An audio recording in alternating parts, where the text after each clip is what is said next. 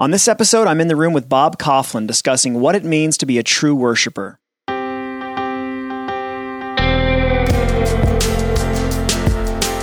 Welcome to In the Room, episode number 48. I'm Ryan Hughley, and if you're listening for the first time, I'm the founding and lead pastor of Redemption Bible Church just outside Chicago.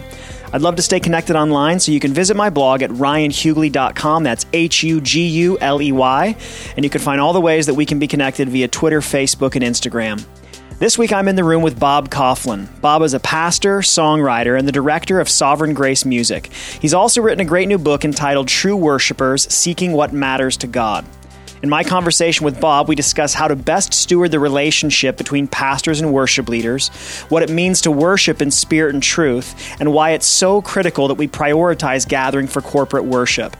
Bob was kind enough to take some time out in the middle of moving to talk about this and so much more. So come on in the room for my conversation with Bob Kauflin.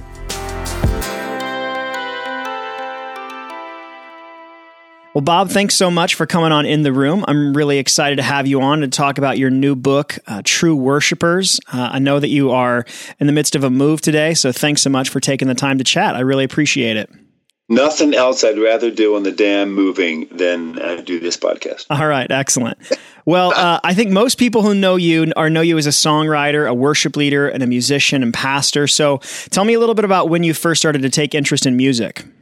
Wow. I mean, when I was a kid, I started piano growing up, got a degree in piano performance, but I was always drawn to, contemporary pop music. And then as I became a Christian in college, freshman in college, and I just started moving all my musical aspirations towards Christian music. So I was in a Christian band called Glad for like late 70s, early 80s. They became an a cappella group. And then in late 70s, early 80s, I guess, I started playing music in the church, and it's grown, and I just love it. It's a real privilege. So music led to ministry for you versus ministry to music. Is that right? Absolutely. Okay. And then how did you, a lot of people probably know that you've been working with CJ Mahaney for a lot of years now. How did you and CJ first meet? Wow, I've known CJ for 40 years. Wow. And you guys sound like completely exactly the same, just so you know. It's like married couples that you guys have been together so long now that you have one voice. Well, you hang around someone and you just start to, I assume you mean like mannerisms or Absolutely. Yes. Yeah. You do. It's just unavoidable. I've known him for 40 years. Wow. And I've worked with him as a pastor for 18. Wow. So I was going to a meeting. He was leading back in the 70s, and then been a part of Sovereign Grace churches for 34 years. Okay. So, he's had a major, after my wife, he's had the most significant impact on my life as in my love for God and the way I serve his people. That's awesome. I wanted to ask you about that because it has been so many years, and the relationship between pastors and worship leaders is often a tumultuous one. And so I was wondering how you've gone about investing in and stewarding that relationship so that you guys have been able to work together for so many years. Like, how can worship leaders best invest in their relationships with their senior pastors? Oh, that is such a great question. It helps when you've got someone who is so perceptive as to what should be happening when the church is singing. That's which is, when we talk about worship, we're really, a lot of us are thinking of the singing. Right. Worship is much broader than that. And, as I've grown through the years, I've just seen it to obviously incorporate all of life, but in the gathering, it's the word, it's the preaching, it's the fellowship, it's the giving, it's the prayer, it's all those things. CJ has early on was just an amazing resource for me, instructor, mentor to me, I should say. He would just encourage the things I was doing that he thought were helpful and good, and then he'd say, this won't change, the fact that God worked in the time here, but let me just ask you about this or suggest this, and it's those little things, Ryan, over the years that enabled me to see how valuable input is. Sure. CJ loves Jesus Christ. He loves the gospel. And that has left the greatest impact on me. Probably the greatest mark of my leadership, at least what I hope to be, is that people go away glorying in Jesus Christ and his substitutionary atonement on the cross for their sins. Yeah. So just through various means, he's helped me with that. But I can still react to things, if he Sure. I didn't think you should do this song. And I just realized, you ask, what can a worship leader do? Well, realize that you're not ultimately responsible for the church. I mean, I'm a pastor, but I think the senior pastor has a unique responsibility to shepherd the flock that he's been given in that church. Yeah. So I really want to serve that vision. And if I might express my disagreement, but if it comes down to, I just disagree with that. I want to not just submit, but joyfully submit to what my and I've been asked over the years, what if your pastor is like just going off in this direction? And then, I say, well, after you've talked everything out, it may be that you're not supposed to be in that church. Yeah, it's true. That's I wouldn't recommend someone do that without really having a long conversation with them. But I think pastors and music ministers, worship leaders are meant to act as a team. Yeah, they're supportive of one another. They're complementary to one another. They're really both seeking to exalt Jesus Christ and his work in people's minds and hearts so that their lives are changed. That's right. We have the same goal. So the more I see that, the more I appreciate that, the easier it will be for me to hear something like, hey, let's do 4 songs this morning rather than 5. Yeah, that's good. I think I've had the unique vantage point in that I've served in both roles. Before I pastor a church called Redemption in Chicago. And before planting this church, I was a worship pastor for almost 10 years. And or a worship leader in various capacities. And so I know the frustrations of being on both ends of that relationship. Yeah. And one of the things that we've worked really hard at is just to focus on our friendship as well. Yeah. I've had the same, worship pastor with me now for almost the last decade.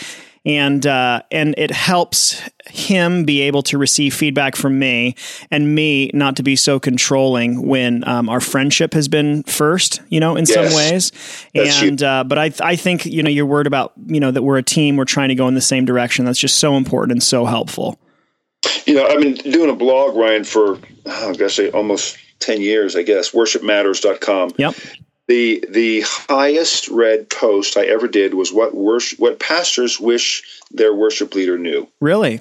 Yeah, I did a few weeks ago. I was surprised. I just kind of threw it together. I'd done it at a seminar, but it just shows what a timely, significant topic this is. And I think too often guys just leave. They don't work out the issues. And as you said, pursuing a friendship is really important, and recognizing that this is Jesus' church, not ours. That's good. It's also helpful. Have you written from the other end, like what worship leaders wish their pastors would know about them? Absolutely. That only got like 20% of the views. Really? I don't know. It's just we got a lot of angry pastors around here. Just proving that the pastors don't care, apparently. That might be part of the problem.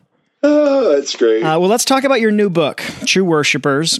And I thought it'd be helpful maybe to start with a definition. So we've kind of danced around like the singing thing, that's not all that worship is. So when you're asked, what is worship? How exactly do you define that? Yeah, I put it as a sentence in the book. I really didn't develop it. But it's something like, Christian worship, because everybody worship all the time. Christian worship, God-honored Christian worship, is the God-enabled response to his revelation. Yes. In ways that exalt Jesus Christ in the power of the Spirit for the glory of God. That's good. It's everything we do that exalts Jesus Christ and his work. Yeah. I'm a cross-centered man. Paul says, far be it from me to boast except in the cross of our Lord Jesus Christ. He wasn't talking about a piece of wood. He wasn't even talking about just one act, but he was talking about everything that was signified by that one act, and that is the reconciliation of sinners to God. Yeah.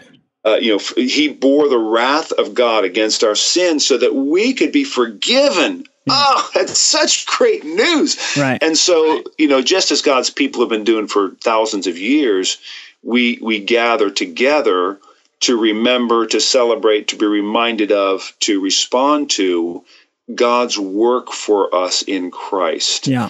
So I do that all the time. I'm hopefully doing it today as I'm moving. Right. Seeking to bring glory to God, my attitudes and my zeal, my gratefulness, all those kinds of things. So, of course, music is a part of that, but it's not the whole of it. That's right. And I know one of the key passages that you talk about in the new book on worship in the New Testament is John 4.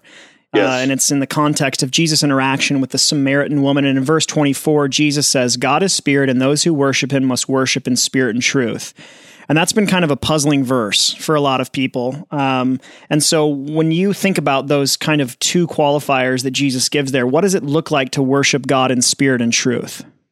Well, let me say what I think most people think it means. I think there's some truth in this. Okay. I mentioned this in the book, that we worship God in spirit, like it's authentic, Yes. and it's eternal, and we worship him in truth, meaning that we worship God for who he really is and according to the way he wants us to. Yes. According to his word. And both those things are true. Yep. I don't think that's what Jesus was saying entirely. I think what he was saying to the Samaritan woman was, you have no way to God apart from me, who I am the truth. I'm the way, the truth, the life.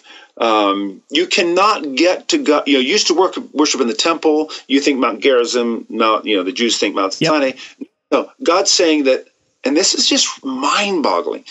Jesus is saying to the woman, I'm the place where you are to worship. Yeah, that's good. And unless you worship through me and who I am and what I'm going to do at that point, you can't get to God. Mm-hmm. And then spirit, I believe, means that we need God's spirit to enable us to worship God through Jesus Christ. So, Jesus talks a few chapters later about how, the one who believes in him, rivers of water will flow from him. And John makes the comment that he was talking about the spirit that Jesus was to give. Yep. And so to me, it's a very Trinitarian passage. Okay. Without being overtly so. Right. But the way I phrase it in True Worship is it takes God to worship God. Yeah, that's good. We can't just come into a room or start our morning and think, I'm just going to worship God. I'm going to see how this goes. Yeah. But no, we come to God through his mercy. Yeah. We come to God through the gospel.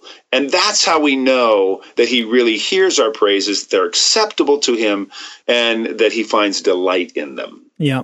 I liked at one point in the book, you wrote, our first responsibility as Christians is not to give to God, but to receive from him.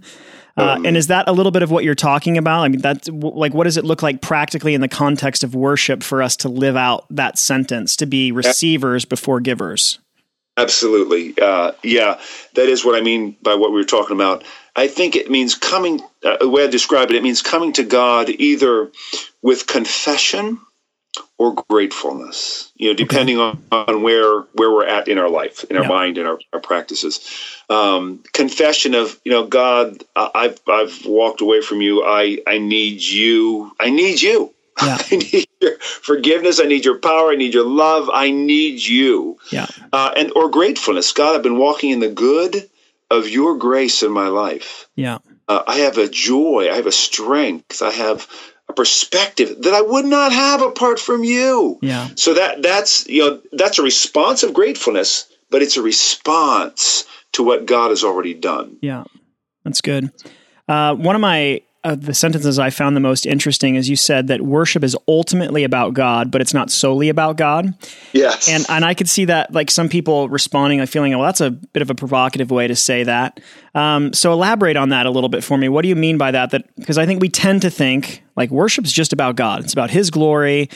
And so what do you mean by it's ultimately about God, but not solely about him? Well, if God was how do I put this? A single person God. Uh-huh. I don't think I'd be able to make that statement. Okay. If you've ever read a book by Mike Reeves called Delighting in the Trinity, if you haven't read it, I would strongly encourage anyone who's listening. Sure, we'll put that in the show notes. Delighting in the Trinity, because I think I really saw clearly through reading that short little book how God's interpersonal relationships, Father, Son, and Spirit, caused him to want to spread his love to a creation that didn't even exist yet, Yep. to a people that didn't even exist yet.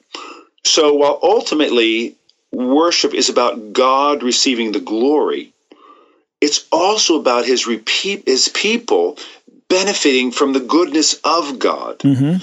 And as I worship God, say in a meeting, in a gathering, because that's where most of us tend to go, Yep. God is very concerned about using me, or whoever's Right. using this person, using me as an individual, to bless other people, Yeah. to serve them. And so I wrote it that way, and you're picking some of the statements I think people are going to react to this. Sure, yeah. I wrote it that way because I think there's a tendency in the modern church, Yep. evangelical church, to think that the height of my relationship with God is when I'm kind of on. I've closed out every other thought. I'm just thinking about him, and that's what God wants. I'm just thinking about him, and I just shut everybody else out, and that's what worship is. Yeah. And God makes it pretty clear that he saved us as a people, and that just as he is concerned about our edification and our finding joy in him, he wants us to be concerned about others as well. Mm-hmm. Otherwise, why not sit at home and listen to a worship recording, watch a video, watch YouTube? Right. Why do we gather? Well, because God wants to use us to bless and serve those around us using the spiritual gifts he's given us for his glory. Yeah. That's good. So ultimately, it's about his glory, but it involves an awareness of other people and a desire to serve them. That's good. In your chapter on worship and humility, you quote Matt Papa as saying, "We never begin worship, we aim it," which is awesome. Yes. But for people that may not totally have thought that through all the way, unpack that for me a little bit and explain why aiming our worship in the wrong direction is so dangerous. Man, you were asking some great questions, let me just say. Before I answer the question, let me recommend two books. Sure. Unceasing Worship by Harold Best. Yeah, great book. And then Matt's book, Look and See, which hadn't come out at the time I was writing True Worshipers, but is a fantastic book. Okay. Highly recommend it. Look and See. Why is worshiping the wrong direction so dangerous? Well, it's out of step with reality. It's out of step with the way the universe works. God is God, whether we think he is or not. In spite of an increasing number of secularists or religious nuns, N-O-N-E-S, in States, God's not threatened by that. He's still God. Yes. Whether people choose to give him glory or not. So the reality is everybody's worshiping something. Mm-hmm. If you're not worshiping the true and living God, you're worshiping something that's going to lead to death. Right. So that's why it's so important. Yeah. That's why the greatest hindrance to, the greatest contrast to worshiping God, true worship, is worshiping idols. Yeah.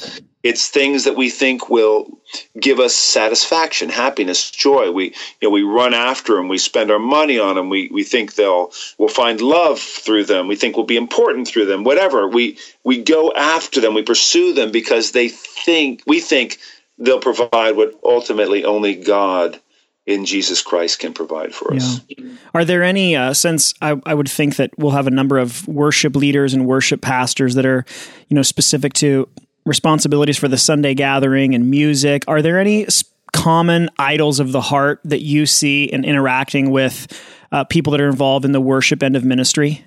Oh, yeah. Yeah. I mean, we call it the fear of man. It's the craving for applause. Yeah. It's the craving for glory. You're on a stage and you're on a platform. You're in front of people in most cases. Yeah. And, there's just this thing in us that says, I want to share a little bit of God's glory. Yeah. I want to have a little bit of it. And, a lot of times we can cover it up, but it's revealed when we don't get noticed or when someone criticizes us or, our song's not picked for, the meeting or whatever. Yeah. There's this reaction in us. Well, that's that's the craving for applause. Yeah. That's the craving for adoration. We talk about, I want people's approval. Well, yeah, you want their adoration. Right. I mean, you want the same thing that you're supposed to be telling people to give to God. Right. Which is kind of ironic. So that's a big one. I think for some reason, purity is a huge temptation. And I don't know if musicians, obviously David fell. Sure. David and Bathsheba. It's just the spirit of our age. Yeah. But I think that those who are involved in music ministry have to be satisfied in Jesus, and they have to draw the lines of temptation very close to themselves. Yeah. Sometimes we'll allow ourselves to be tempted, just to level 7. Say if 10 is just outright adultery, that's really sinful, and that's really dangerous. Yeah.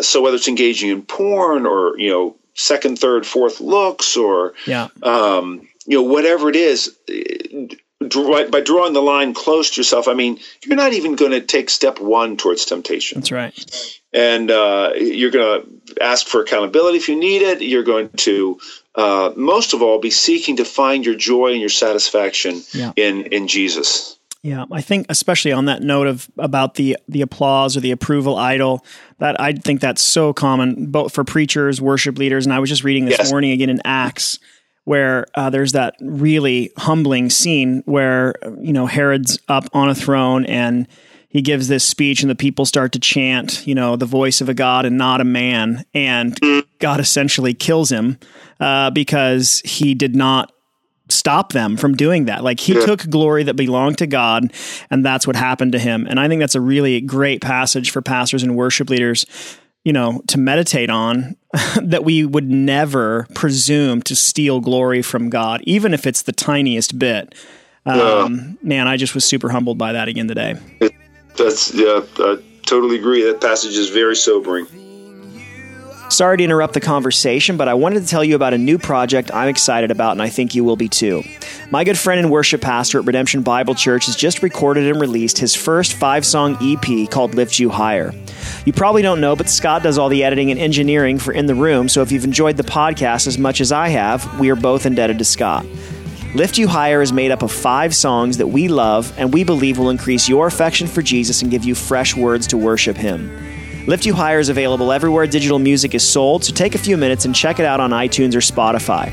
If it blesses you, we'd be honored if you shared it with a friend or help us spread the word on social media.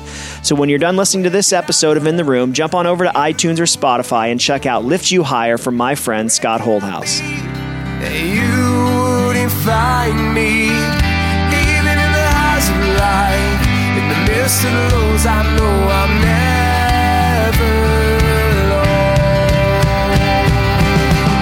Where could I go that you wouldn't go? Where could I be that you wouldn't find me? Even in the highs. So I know clearly you believe in the importance of the weekly worship gathering. A huge sum of your ministry has been spent planning and leading worship gatherings. And sadly, the most recent studies continue to show that church attendance among professing Christians is down. Yeah. And so talk to me and them a little bit about why is it so important that Christians prioritize that time that we gather on a weekly basis? Man, you're doing a great job. Oh, thanks. These are just great questions. It begins with God. It begins with why He created us and what He's after. Yeah. He's after a people. And that's clear from Adam and Eve. He just didn't create Adam. He created Adam and Eve. There's already community happening. Yep. So then you have the nation of Israel, and then you have the early church. And I say in True Worshipers, being a part of a church isn't. It's already a settled issue when you become a Christian.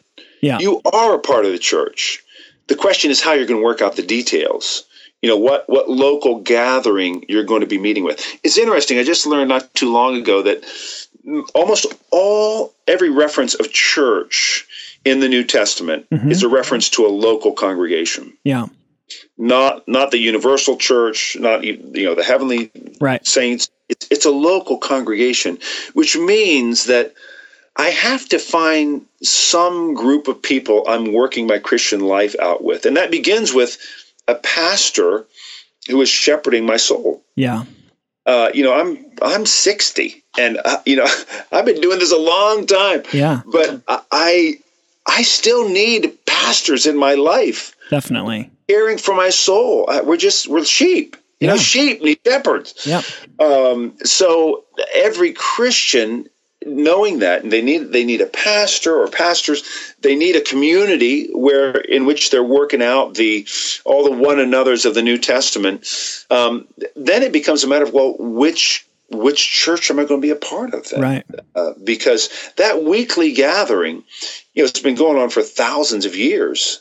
It has a purpose. Yeah. For one, the purpose is to remind ourselves of the gospel, to be encouraged. It's to experience the operation of the spiritual gifts that Paul talks about in 1 Corinthians 12 and 14, Romans 12. It's to build others up. It's to hear the word of God so that local congregation more and more becomes a dwelling in which God lives by his Spirit. Yeah. So they're built into Christ, and more people should be able to see, this is what people whose lives have been changed by Jesus Christ looks like. Yeah. And Ryan, it's just more significant than one individual who represents Christ. Yeah. When you have a couple, even 100, 50, 100, 200, 3,000, 10,000, when you have that many people who are saying, I live for the glory of Jesus Christ because he died for my sins. I'm reconciled to God and I owe my life to him. So if you meet me, you're going to see Jesus Christ in me. That's good. So that's the church. Yeah, that's good. On that topic of finding a local church, do you think that worship music should be a factor that Christians consider when choosing a local church? Yes, I do. Okay. But I don't think the ultimate factor. Okay. And then obviously my guess is that you would encourage people more towards substance and content versus style. Agreed? Absolutely. Okay. Yeah, absolutely. Okay. I mean, it's funny, and I'm living in Louisville right now. Right. And hope you for the rest of my life. But I've met people who, actually internationals, someone from Latin America, who has said, I love the preaching in my church, but I just have a very hard time connecting with the music. It's very weighty. It's a lot of hymns. I'm not familiar with them, and I have a hard time tracking. So when I come to your church, it's still weighty, and I love the preaching, but I'm able to understand and connect with what we're singing more. Is that a good reason to come to your church? I said, yeah, I think it is. I mean, you're supposed to be edified. You're supposed to be encouraged. Yeah. You're supposed to be built up. So that's different from someone saying, I like I like the beat at this church. I like the songs at this church, and I like the preaching at this other church. So I'm just going to split my time. Right. I wouldn't recommend anyone do that. Agreed. And a lot of, on this topic of music, a lot of men in particular feel weird about, to put it lightly, about the singing expression of worship. Yeah. And so, why do you think it's so important that we sing to God? Oh man, all these answers could be an entire podcast. Well, I know that you elaborate on a lot of them further in the book, but just as, guy listening, standing there, I got one guy in particular that every time I turn around on Sunday morning during our singing and he's hands in his pocket, he's not really singing, and I know that he just wants to die and wants this to be over and wants me to get up and preach. So to that guy, why do you think it's important that he step out and sing? Well, let me address a possible, a shift in worship music, I think, that has happened over the last few decades that could influence guys. And that is because it's become more touchy-feely. Yeah, effeminate. And I think guys can react to that. It's just like, what are you talking about? So I think that can be a factor. I don't think, again, a true worshiper worships God. Yeah. It doesn't matter what the music's doing. Yes. But if someone say, well, the music's pretty good here, I just don't like to sing. There are over 400 references to singing in Scripture. Yeah. 50 direct exhortations. In the New Testament, it's described twice. It's apparently something God thinks is good for us to do. Yeah. And he thinks it's good for us to do with others. Now, singing requires engagement. It requires, the use of your vocal cords, the use of your lungs, the use of your diaphragm, the use of your lips. It's a physical activity, which I think is part of the benefit of doing it. You're not just sitting there listening. You are actually responding. Now, what right does God have to tell us to do that? Yeah. Well, he's worthy. He's worthy of it. Yeah, so if someone says, well, I just don't sing anywhere. Okay, well, this is different. This is God. Right. This is your creator. He made you. He redeemed you through Jesus Christ. He is your life. He is your joy. He is your hope. He is working all things together for the good. For you, you're looking forward to an eternity of eternal pleasures at his right hand. Are you telling me you don't have a reason to sing? Right. And, it's like, I think over time, people like that need to be gently but firmly directed to God's intentions for singing, which are to combine truth, to make us feel the truth. If I was to sum it up, singing helps us feel the truth. Yeah. It's not just head stuff, it's heart stuff. Right. And we're told to sing with thankfulness in our hearts to God, which means that there is this element of emotional engagement as we sing. It can take time. Mm-hmm. And it may be that, could be someone's not familiar with the songs, could be someone likes a certain kind of music, whatever it is. Insecure about their voice, could be. Insecure about their voice, right. That's a good one. Yeah. But God's worthy. Yeah. And, the more we are freed. Well, let me give you an illustration. So we're a church plant. We're 3 years in. Yep. When we first started, singing was okay. Uh-huh. We had 25 people come on the church plant. And so we started off about 90, 100, I think. And it was okay. Singing was okay. 3 years later, Ryan, we really sing. Yeah. I mean, people really sing. Every week at some point, I'll cut the instruments. Yeah. And we will just sing. And man, it's like powerful. The roof's taken off. Yeah. And that's come through instruction, through modeling, through focusing people on what God has graciously done for us in Jesus Christ and what are the appropriate ways of responding. Yeah, that's good. A couple of questions I want to piggyback off that. The first one is on the topic of emotion. Clearly our emotions are supposed to be engaged in the act of worship, as you just said a second ago. So worship shouldn't be only shoulders up, as I have a pastor friend that says. And at the same time, our worship, through song, shouldn't be all emotion. It shouldn't be emotionally manipulative. So I don't even know if it's necessarily a tension that we're trying to hold between the two, but how do we properly steward emotion in the midst of worship through song? You have any thoughts on that? Yeah, I think as a leader, if I'm talking to a leader, I'm saying I don't want to say that, maximize your attention to the words you're singing. That's good. Because if you do songs with a lot of repetition and a lot of instrumental support and breaks, it's just going to be harder for people to kind of join right in. Yeah. If they aren't there already.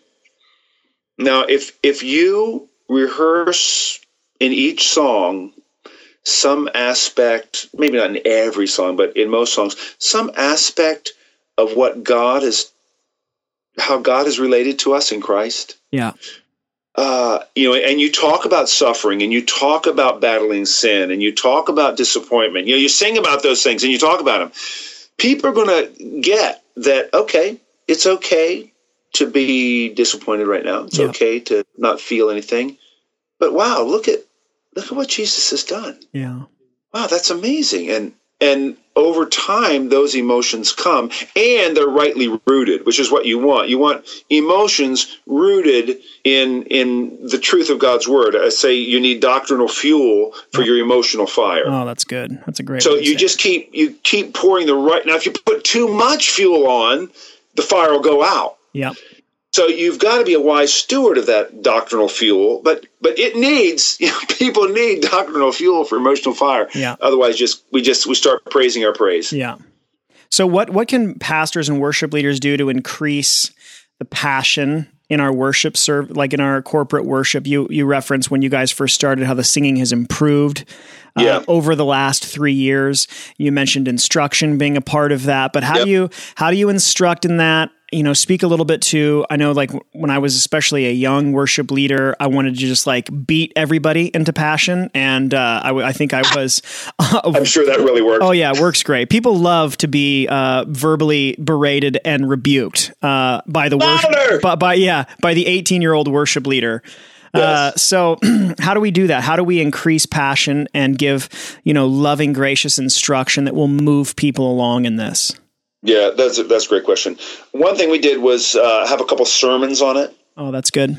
So from Psalm 95, from Psalm 100, a two-part series on Psalm 100, where it just talks about come joyfully with shouts of praise. Yeah.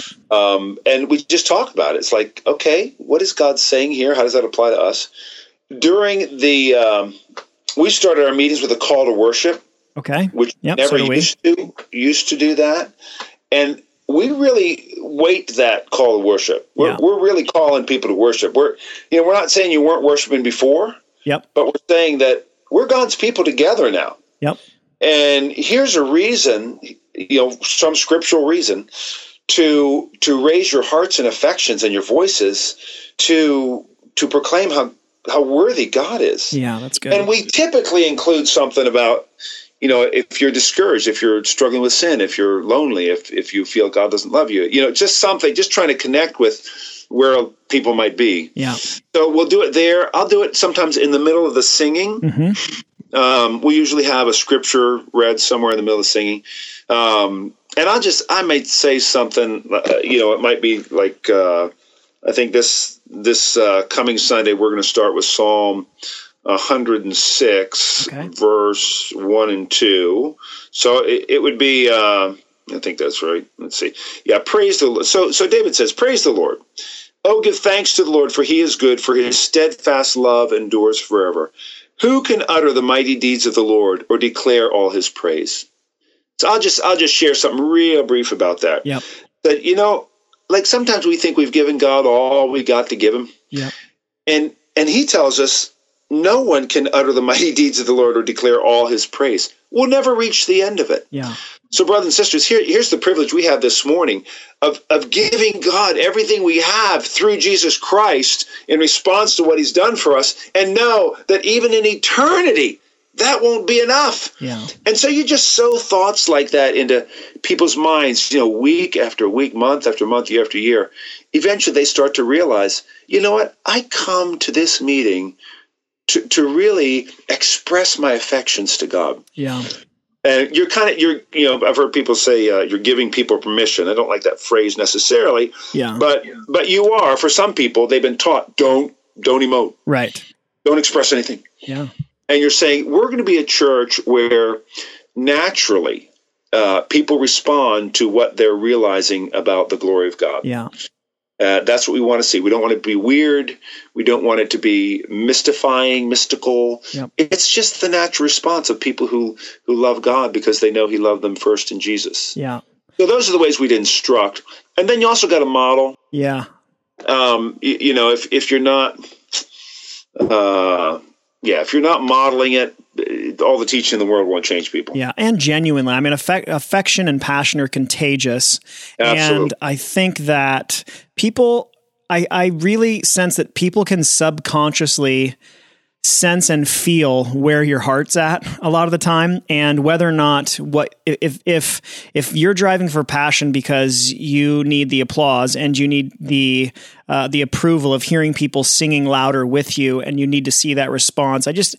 That's different to me than I'm actually enamored and in awe of who Jesus is and what he's done for me. People can sense that different, and I think they follow you differently in the midst of that. And if it's a kind of a cliche, but cliches are cliches for a reason because they're true a lot of the time. And people are not going to go somewhere that you're, as a leader, you have not been. And I just think that's such an important point for worship leaders too. Man, I should be interviewing you, Ryan. That was well said. No, I don't think so. I appreciate that, but that's kind of you.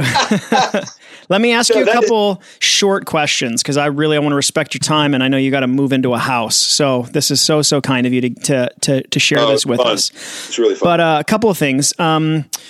So let's say a book or a couple books outside the Bible that has made the greatest impact on you, just as not even necessarily as a worship leader or pastor, but just what book or books have made the greatest impact on you. And we'll list these in the show notes for people. Oh, wow. Well, years ago, Music Through the Eyes of Faith by Harold Best. Okay. Still in print. Actually, it went out of print, then came back in print. Very few people understand the purpose of music in the gathering of God's people, like Harold Best does. Okay. Desiring God by John Piper. Great book. I was raised a Roman Catholic and thought that, don't know whether I taught this or not, but I definitely thought that I just had to work really hard to get God to like me. Yeah. And that if something was enjoyable, it really couldn't be pleasing God. It had to be something I didn't want to do. Yeah. So when John Piper says God is most glorified in us when we are most satisfied in him, I just didn't even, it sounded like Greek. It sounded like, I didn't even know what he was talking about. Yeah. So that book had a significant effect on my life. The Valley of Vision, which is a collection of Puritan prayers by Arthur Bennett, who's since gone on to see the face of his Savior.